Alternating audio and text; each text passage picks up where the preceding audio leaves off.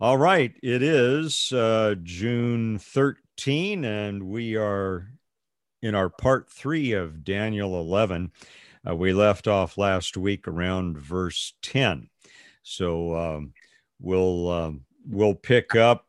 If you remember, Seleucus the third went to conquer Asia Minor. He was assassinated there by his own people, by conspirators. And so then Antiochus the third, the Great, headed toward Egypt, which had extended its borders north of Egypt through Israel and into Syria.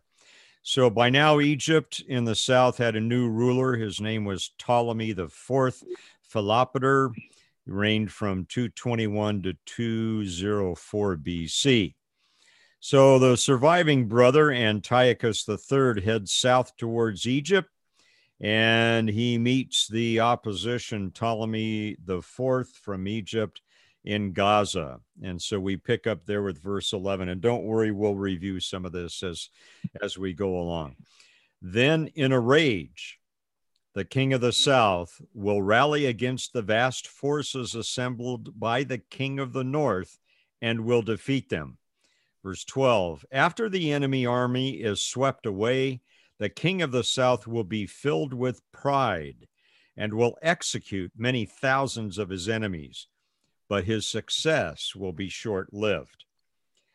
So, who is this? Again, the ruler here in the south is Ptolemy the Fourth Philopater.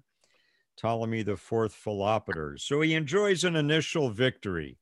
Antiochus the third heads south, engages Ptolemy the Fourth's armies, and Ptolemy the Fourth has quite an impressive army. According to one source, 73,000 men, 5,000 cavalry, and 73 elephants.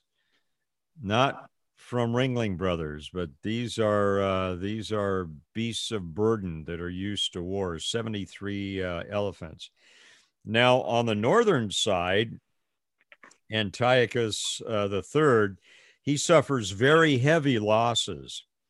He only has 10,000 infantry compared with 73,000 to Ptolemy. He has about 300 cavalry compared to 5,000 from Egypt. And he only has five elephants compared to the 73 elephants that Egypt has. So basically, the northern forces were outnumbered. Antiochus III, though, accepts defeat, but he was very patient. And he waited to launch a new attack upon the Egyptian forces about 14 years later. So he's willing to wait a while, gather his forces, but he doesn't forget. He has a long memory. He's going to come back and engage Egypt again. And we see that here in verse 13.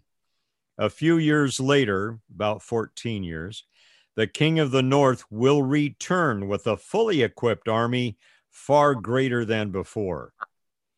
All right, now who is he going to go up against now? Because Ptolemy the Fourth, the southern king, has died. And who has taken over is his 5-year-old son, Ptolemy the Fifth Epiphanes. Ptolemy the Fifth Epiphanes. You can see him there, those of you who have your charts in front of you. So he's 5 years old when he ascends the throne. So obviously he has advisors and such that are working behind him, especially in terms of this altercation that's going to happen with the king of the north. So quite a few allies Pastor come Mike, up. Yes. a 5-year-old might do a good job. Well, you may have a point there. Maybe a 5-year-old might do better, huh? Good point. All right. So the king from the north coming down, Antiochus III, he gathers allies as he's coming down. And some of them are not so much they're enthused about Antiochus the third, the great, Antiochus the Great, but they don't like Egypt. So it's a case of, choosing the lesser of the evils. So a lot of the Jews from Israel, the king of Macedonia, they sense that Egypt has some weaknesses now. They see the opportunity to get Egypt out of their hair, and they see Antiochus III from the north kingdom as the way to do that. So they ally and align with him. Verse 14, at that time there will be a general uprising against the king of the south. Violent men among your own people will join them in fulfillment of this vision, but they will not succeed. Then the king of the north will come and lay siege to a fortified city and capture it. The best troops of the south will not be able to stand in the face of the onslaught. So northern king Antiochus III is successful in beating back the Egyptian forces to the southern borders of Israel. And although he now is in command, he rules Israel, apparently because of the fact that some allied with him, he is not very harsh with them, even though that they are now under his control.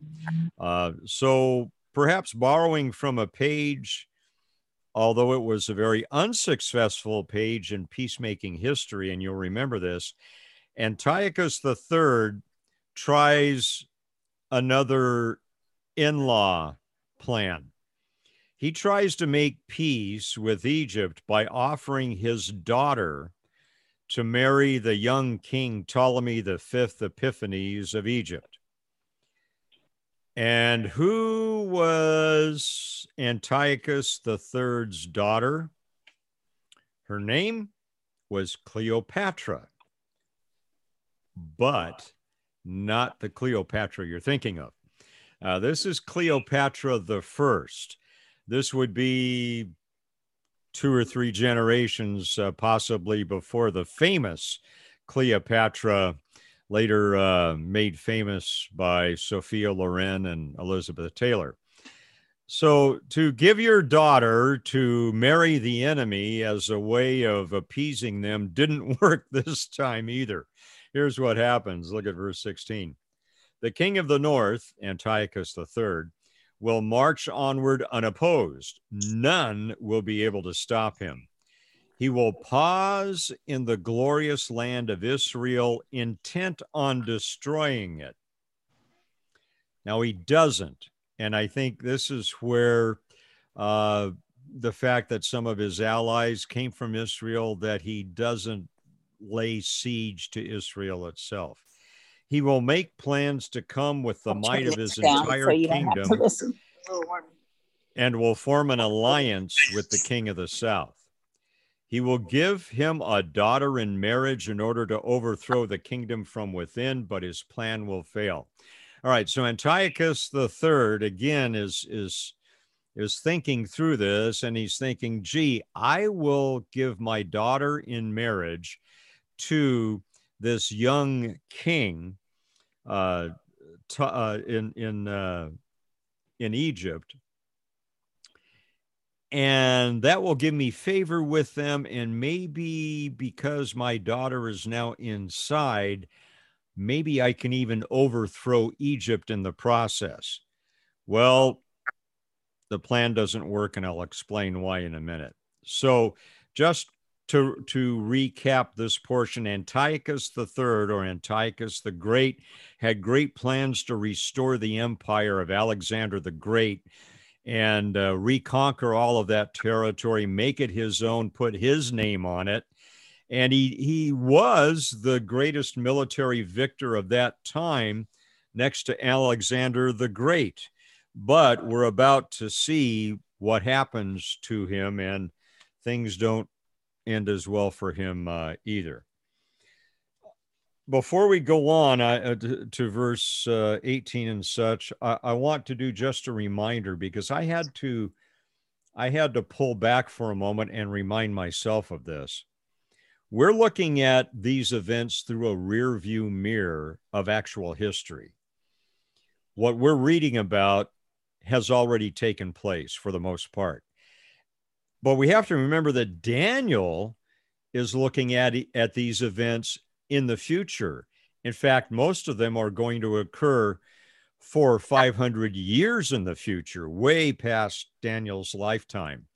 And so we just have to remember, because I get caught up in the history. Yeah, that's right. That's right.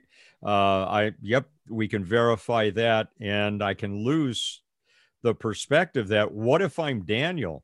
I'm looking at it in 2021 saying, yes, it's all historically correct. Daniel's sitting there with his eyes wide open, probably shocked at what he's hearing from the messenger. And so we have to remember what the effect upon Daniel might have been as he's receiving all this news. We know it's now world history.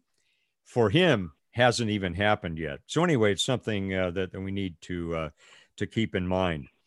So Antiochus III returns to battle Egypt with ferocity, again, about 14 years after his defeat at the hands of Ptolemy IV Philopator.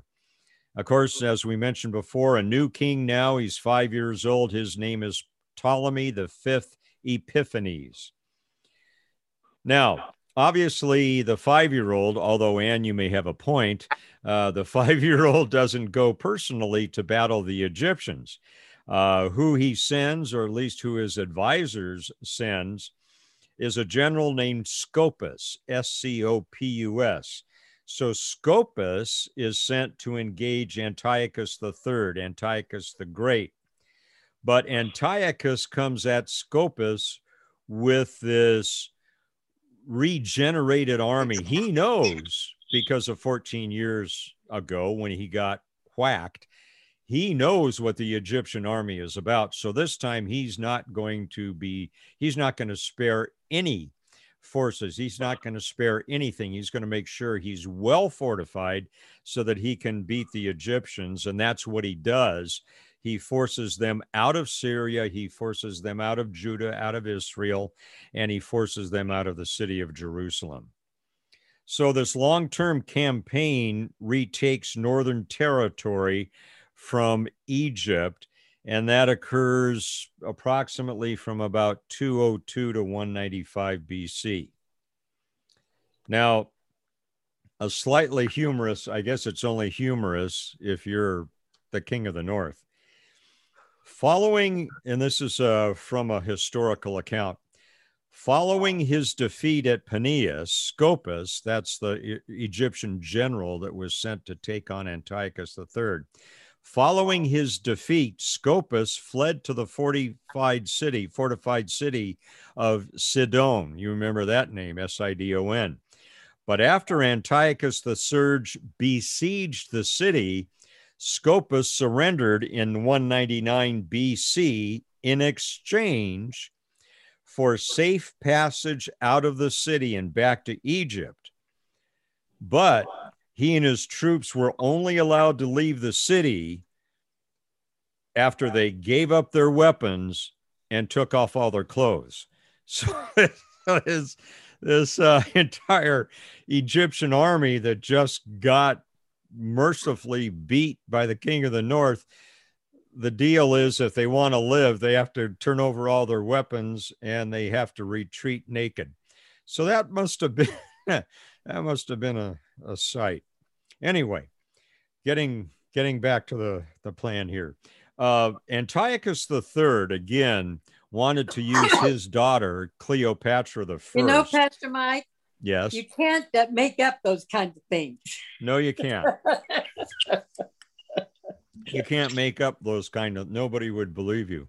No. But that's like, if you remember, from time to time when we've done our studies of St. Patrick. It was a long night. I'm sorry. When we've done our studies of St. Patrick and his history and all of that, you remember how he came back to Ireland after being taken as a slave, kidnapped out of England, taken as a slave in Ireland, and forced to serve as a shepherd boy for the pagan rulers there, the pagan warriors, the pagan generals. And one of the interesting historical facts about how these, my forefathers, sad to say, how they intimidated people before they took them on in battle was they took off all their clothes and looked like madmen rushing the enemy, and the enemies were so shocked by all of this that there was some shock and awe, mostly shock, involved in all that. All right, let's I don't know why I went down that road at all, but here we go. All right. So Antiochus plan, Antiochus III, Antiochus the Great, his idea is to give his daughter Cleopatra the First over to be married to the new young king Ptolemy the Fifth Epiphanes, and it backfires. It backfires.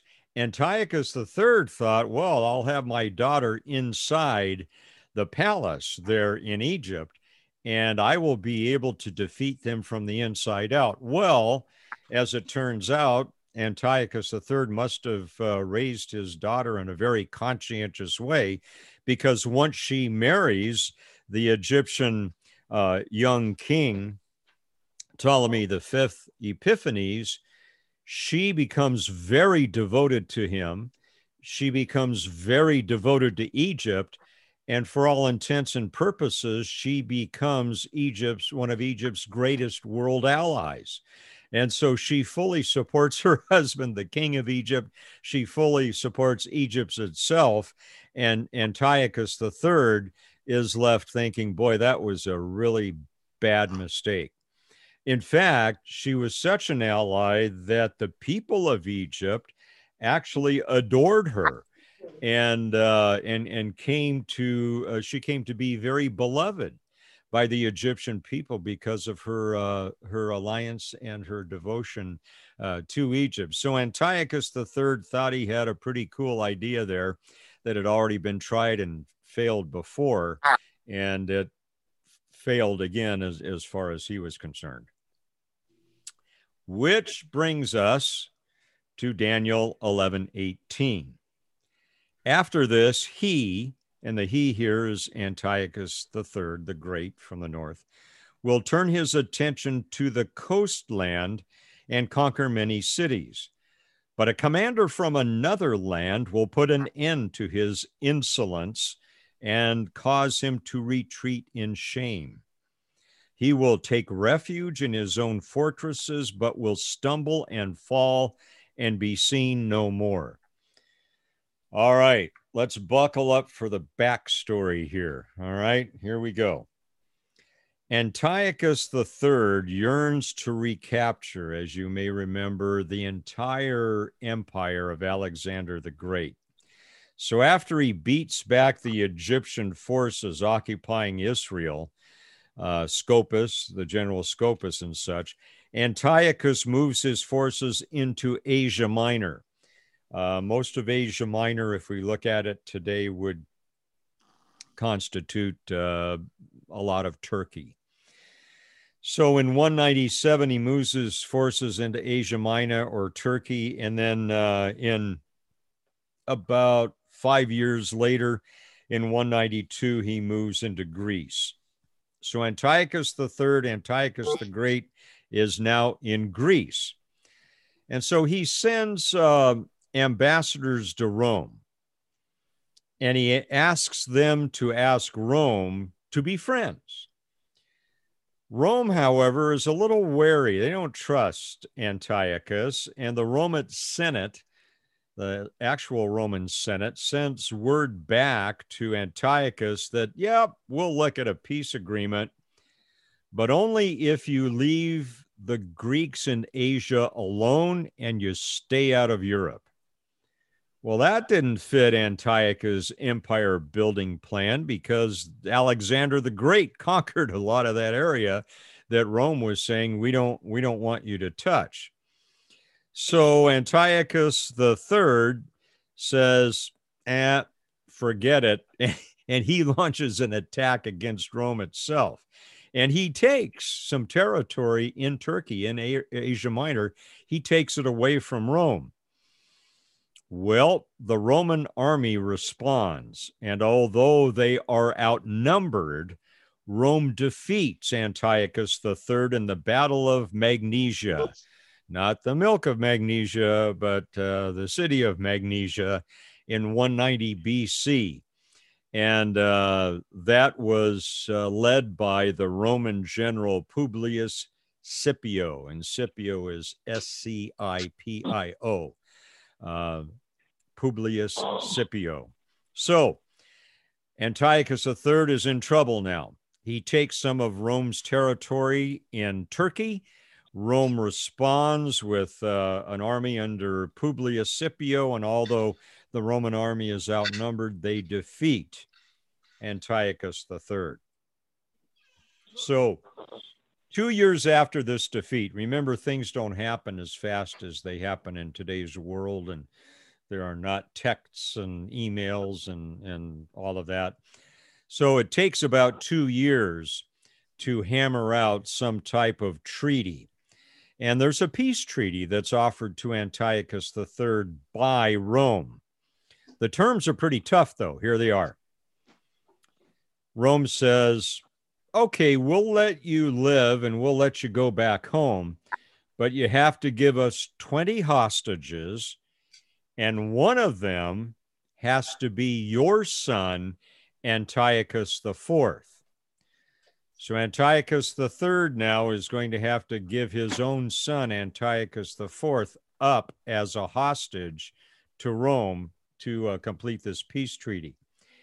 And you also have to pay a tribute to Rome over the next 12 years to reimburse Rome for the costs of defeating you. Now, I was going to say the dollar amounts, it's the talent amounts. I've heard and I've read different versions of it. The highest I read was 15,000 talents have to be handed over the next 12 years. So Antiochus III, he agrees to all of that, and he agrees to send his son, Antiochus IV, as a hostage. So he returns home in 188, the same year that this peace treaty is hammered out. And so when he returns home, and now we're about a year later in 187 BC, he's trying to figure out, how am I going to pay off Rome for all of its expenses that they incurred to defeat me? How am I going to pay back that 15,000 talents or whatever the number was? So what he does is he goes to the temple of Belus in Elymais, and I'll tell you where that is in a couple of minutes. And he goes to the temple there and decides to raise funds by plundering the temple, taking all the valuables out of it and using that to help pay off the Roman government. Now, Elymais, Elymais is how it's spelled. Elymais is in the southwestern part of Iran, probably near the old capital city of Susa or Shushan, and probably about where Babylon was. So that's where he goes back to. Again, he raids the temple there. He's going to take a lot of the valuables to help pay off his debt to the Roman Empire. However, there's some folks near that temple that don't really take kindly to Antiochus III raiding their temple and taking all their stuff. So what happens is they kill him while he's raiding the temple. So he dies in the act of raiding the temple. Now, this is very not amusing. It's just interesting to me. The year is 187 BC, right? Like I just told you, 187 BC is when Antiochus the Third is killed. 187 is the California Penal Code section for murder or homicide. So for me, as an ex-cop, I've got a mnemonic there that I'll always remember the year that Antiochus III was killed, 187, because that's the Penal Code section for murder in California. Now, there's stuff you probably didn't even care to know, but it was 2:30 in the morning, and it was interesting to me at that time. Okay, so let's go back to verse 18 and review where we are. After this, he will turn his attention to the coastland and conquer many cities, Turkey. But the commander from another land will put an end to his insolence and cause him to retreat in shame. That's Scipio. He will take refuge in his own fortresses, but will stumble and fall and be seen no more. That's the nice way of saying he was killed while he was pillaging the temple. All right, so now we're at verse 20. Here we go.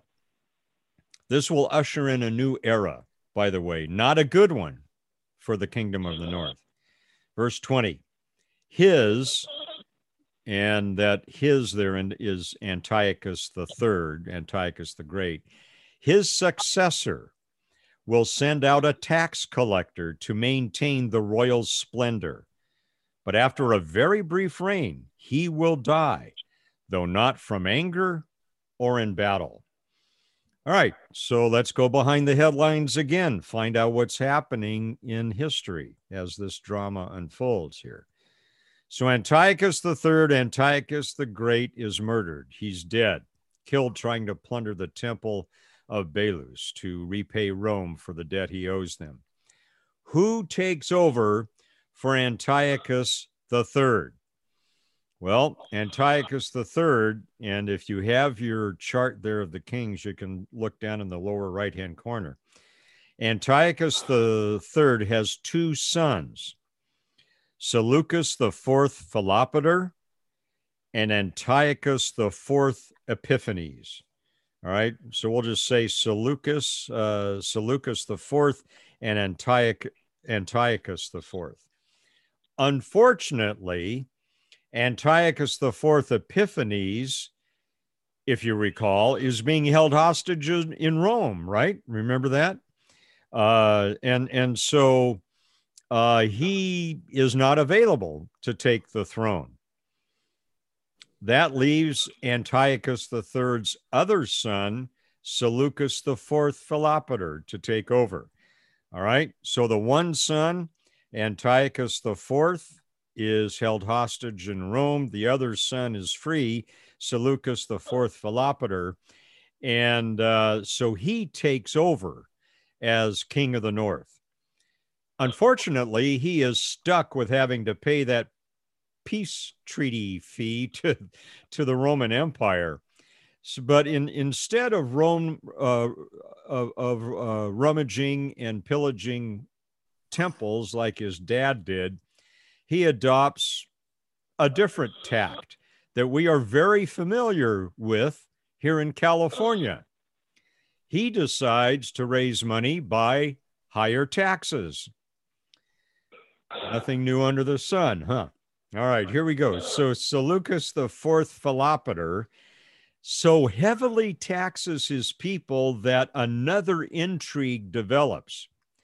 He puts these very harsh taxes on the people of Israel, especially, to the point that he decides to send his treasurer named Heliodorus to the temple of Jerusalem to personally extract taxes from the people of Israel there. Again, this is the treasurer named Heliodorus. So Heliodorus goes to Jerusalem and he starts making sure that they squeeze as many taxes as possible out of the Jewish people in Jerusalem. As time goes by, now this Heliodorus becomes a very valuable guy because he's raising so much money in terms of taxes. And Heliodorus becomes the power behind the throne of the Northern Kingdom. So Seleucus the Fourth Philopator has a brother. Remember, Antiochus the Fourth Epiphanes being held hostage in Rome. Rome at that time takes a look at all this and says, let's change the deal a little bit here and shake things up for these kings of the north. So Rome decides to engineer an exchange. Seleucus the Fourth has a son named Demetrius, who is now heir to the throne.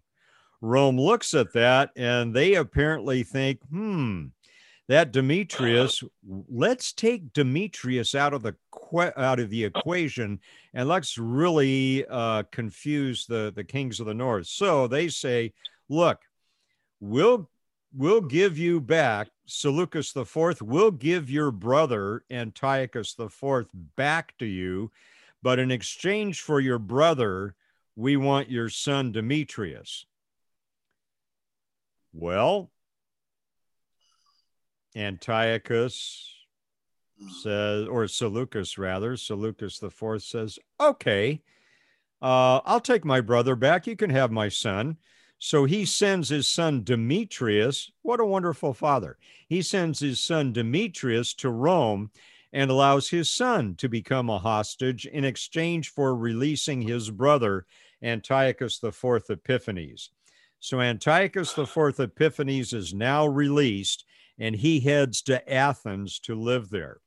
All right, so both of the sons of Antiochus III the Great are now in play. Seleucus the Fourth was on the throne. Antiochus the Fourth is now released. Seleucus the Fourth gives his son over to Rome in exchange for releasing his brother. All right. Am I confusing you, or are you following along as best we can? I'm trying. All right. So Seleucus the Fourth continues to reign for about 11 years, taxing people as much and as often and as vigorously as he can. So about a year after Demetrius, his son, was sent away to Rome in exchange for uncle Antiochus IV, Treasurer Heliodorus is up to no good. Nobody's watching this guy, and they should have been.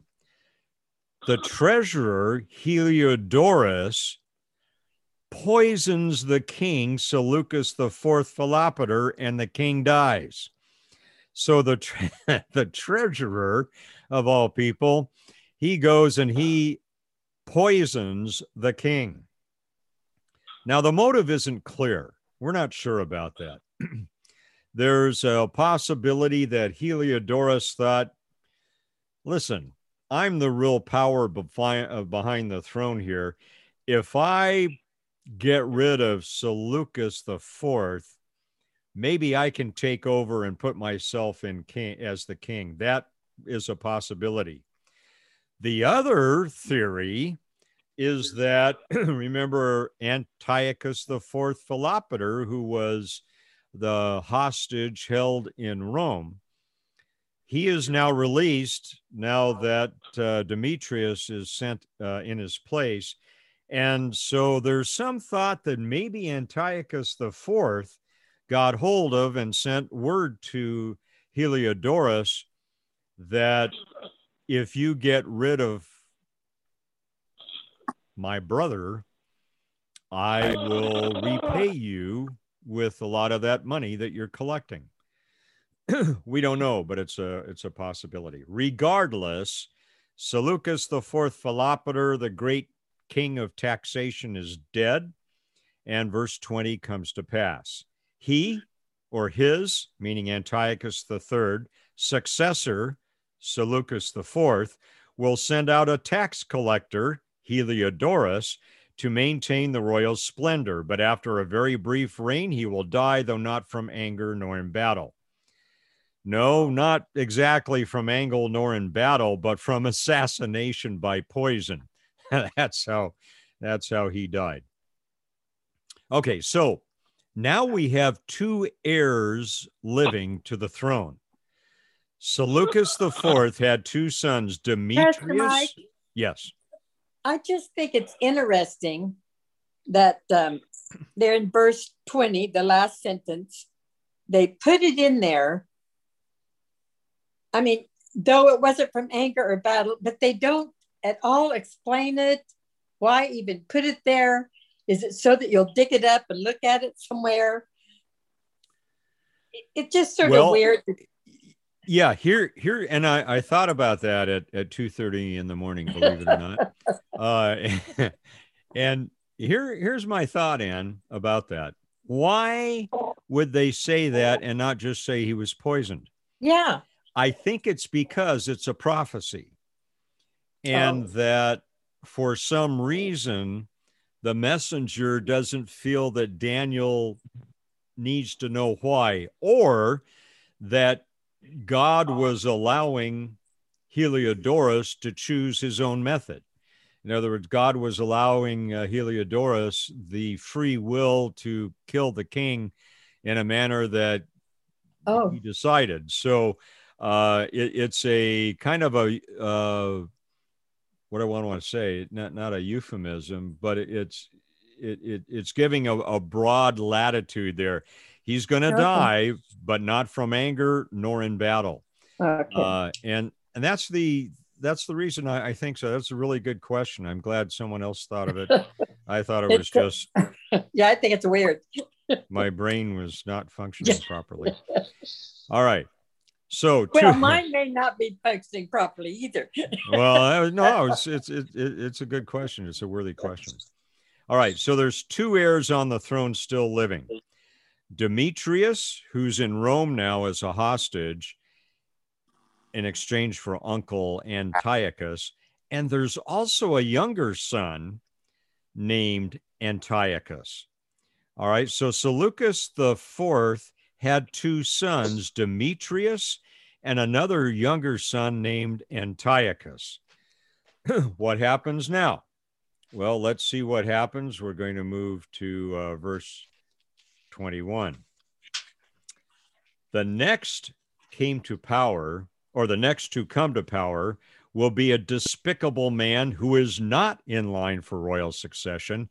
He will slip in when least expected and take over the kingdom by flattery and intrigue.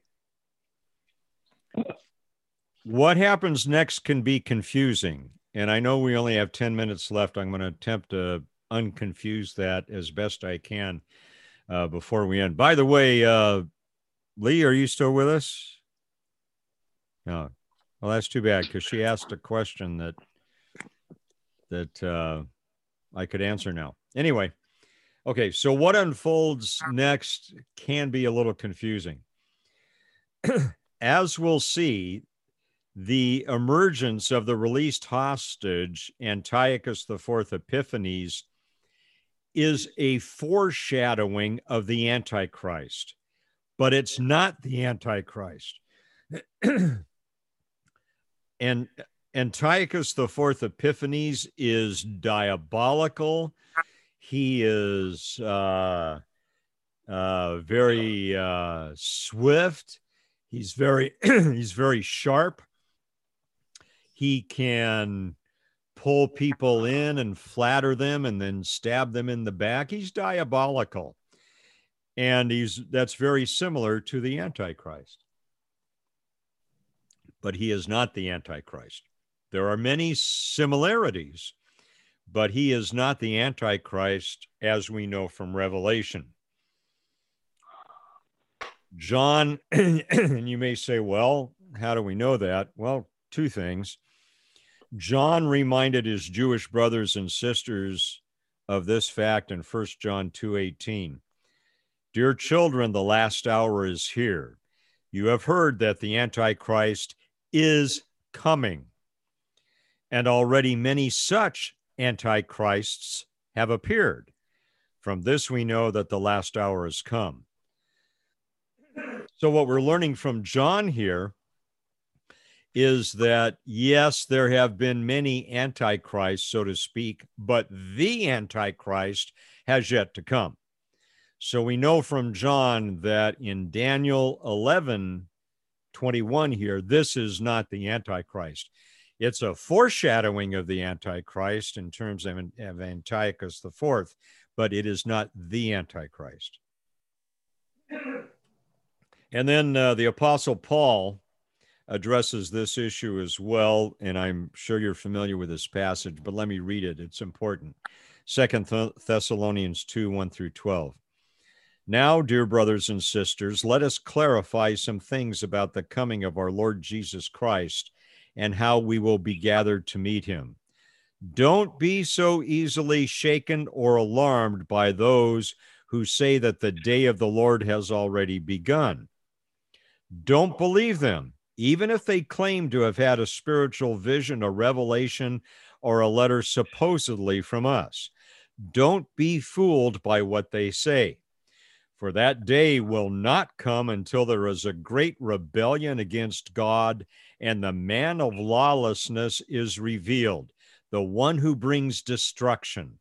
He will exalt himself and defy everything that people call God and every object of worship. He will even sit in the temple of God, claiming that he himself is God. Then he says, don't you remember that I told you about all this when I was with you? And you know what is holding him back, for he can be revealed only when his time comes. For this lawlessness is already at work secretly, and it will remain secret until the one who is holding it back steps out of the way. You can read that as the Holy Spirit. Then the man of lawlessness will be revealed, but the Lord Jesus will slay him with the breath of his mouth and destroy him by the splendor of his coming. This man will come to do the work of Satan with counterfeit power and signs and miracles. He will use every kind of evil deception to fool those on their way to destruction, because they refuse to love and accept the truth that would save them. So God will cause them to be greatly deceived, and they will believe these lies. Then they will be condemned for enjoying evil rather than believing the truth. All right. So those are two passages that assure us that Antiochus IV is not the man of lawlessness talked about in Revelation, not the Antichrist talked about in Revelation, but he is a foreshadowing. He is very much like him. He's a foreshadowing of the Antichrist. So let's take a look at verse 21 again, and then we're going to pull the curtain back. The next to come to power will be a despicable man who is not in the line for royal succession. He will slip in when least expected and take over the kingdom by flattery and intrigue. That despicable man is Antiochus IV Epiphanes, who has just been released as a hostage from Rome in exchange for Seleucus III's son, Demetrius. And remember, Seleucus III had two sons. One was Demetrius, and the other was Antiochus, also named Antiochus. Okay, so Seleucus IV dies after being poisoned by the treasurer, right? Demetrius, the eldest son, is next in line to take the throne, but he's in Rome being a hostage. Antiochus IV is released, but Antiochus IV is not next in line. It's his young nephew, Antiochus, that is in line for the throne. Now, at this same time, remember, Heliodorus, who poisoned Seleucus IV, is still in the background pulling a lot of strings. So while he might have had aspirations to take over as king, Antiochus IV Epiphanes is going to thwart that plan. Antiochus IV, having been released from Rome, goes to Athens, and he hears that his brother, Seleucus IV, has been assassinated. And he thinks, cool, here's a great opportunity. So Antiochus IV sets quickly off to Pergamum. Remember Pergamum?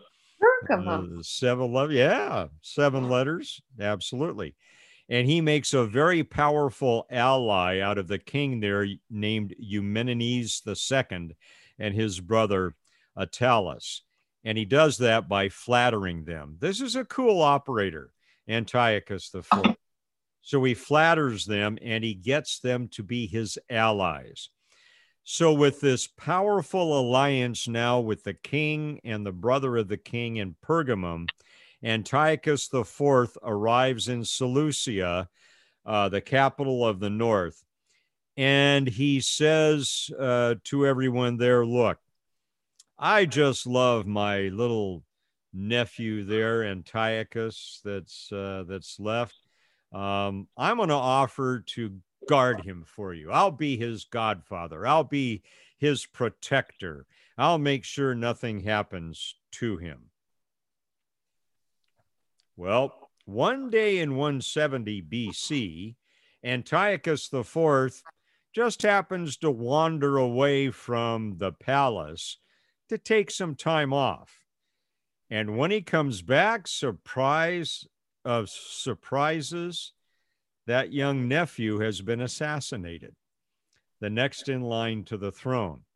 And I'm sure Antiochus IV was just shocked at this news. Probably had no idea that this would ever happen.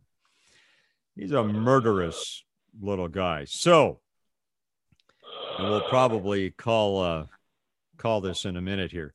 With Seleucus IV murdered, with his son Demetrius held hostage in Egypt, and with Seleucus's other son Antiochus now assassinated, Uncle Antiochus IV is now the sole heir to the throne of the north, being that he is the brother of the former king.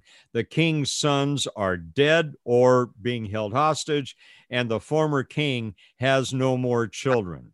So that places Uncle Antiochus IV on the throne of the north. So let's read verse 21 again, knowing what we know, and we'll end here. The next to come to power will be a despicable man, Antiochus IV, who is not in line for royal succession. No, he wasn't. He had to murder people to get there. He will slip in when least expected and take over the kingdom by flattery. That's by getting that alliance with the king of Pergamum. And intrigue, meaning he's conveniently away when his nephew is assassinated. Okay, so we're going to stop there at verse 21. We're going to pick up with verse 22 because there's going to be more intrigue and the history gets even deeper and the story gets more exciting, and we'll see what we do with that next Sunday morning at 2:30 when I'm finishing it up. All right. That's a lot. I know I kind of like opened up a fire hydrant for you to drink from today. Any questions, any thoughts, reactions before we conclude today? Well, I don't know how you retain all those names and dates and then spout them back out to us.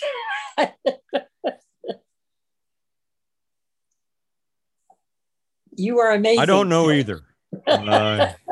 God's grace. God's grace. He's definitely gifted you with that. So what is Pergamum? What did you say about Pergamum? Yeah.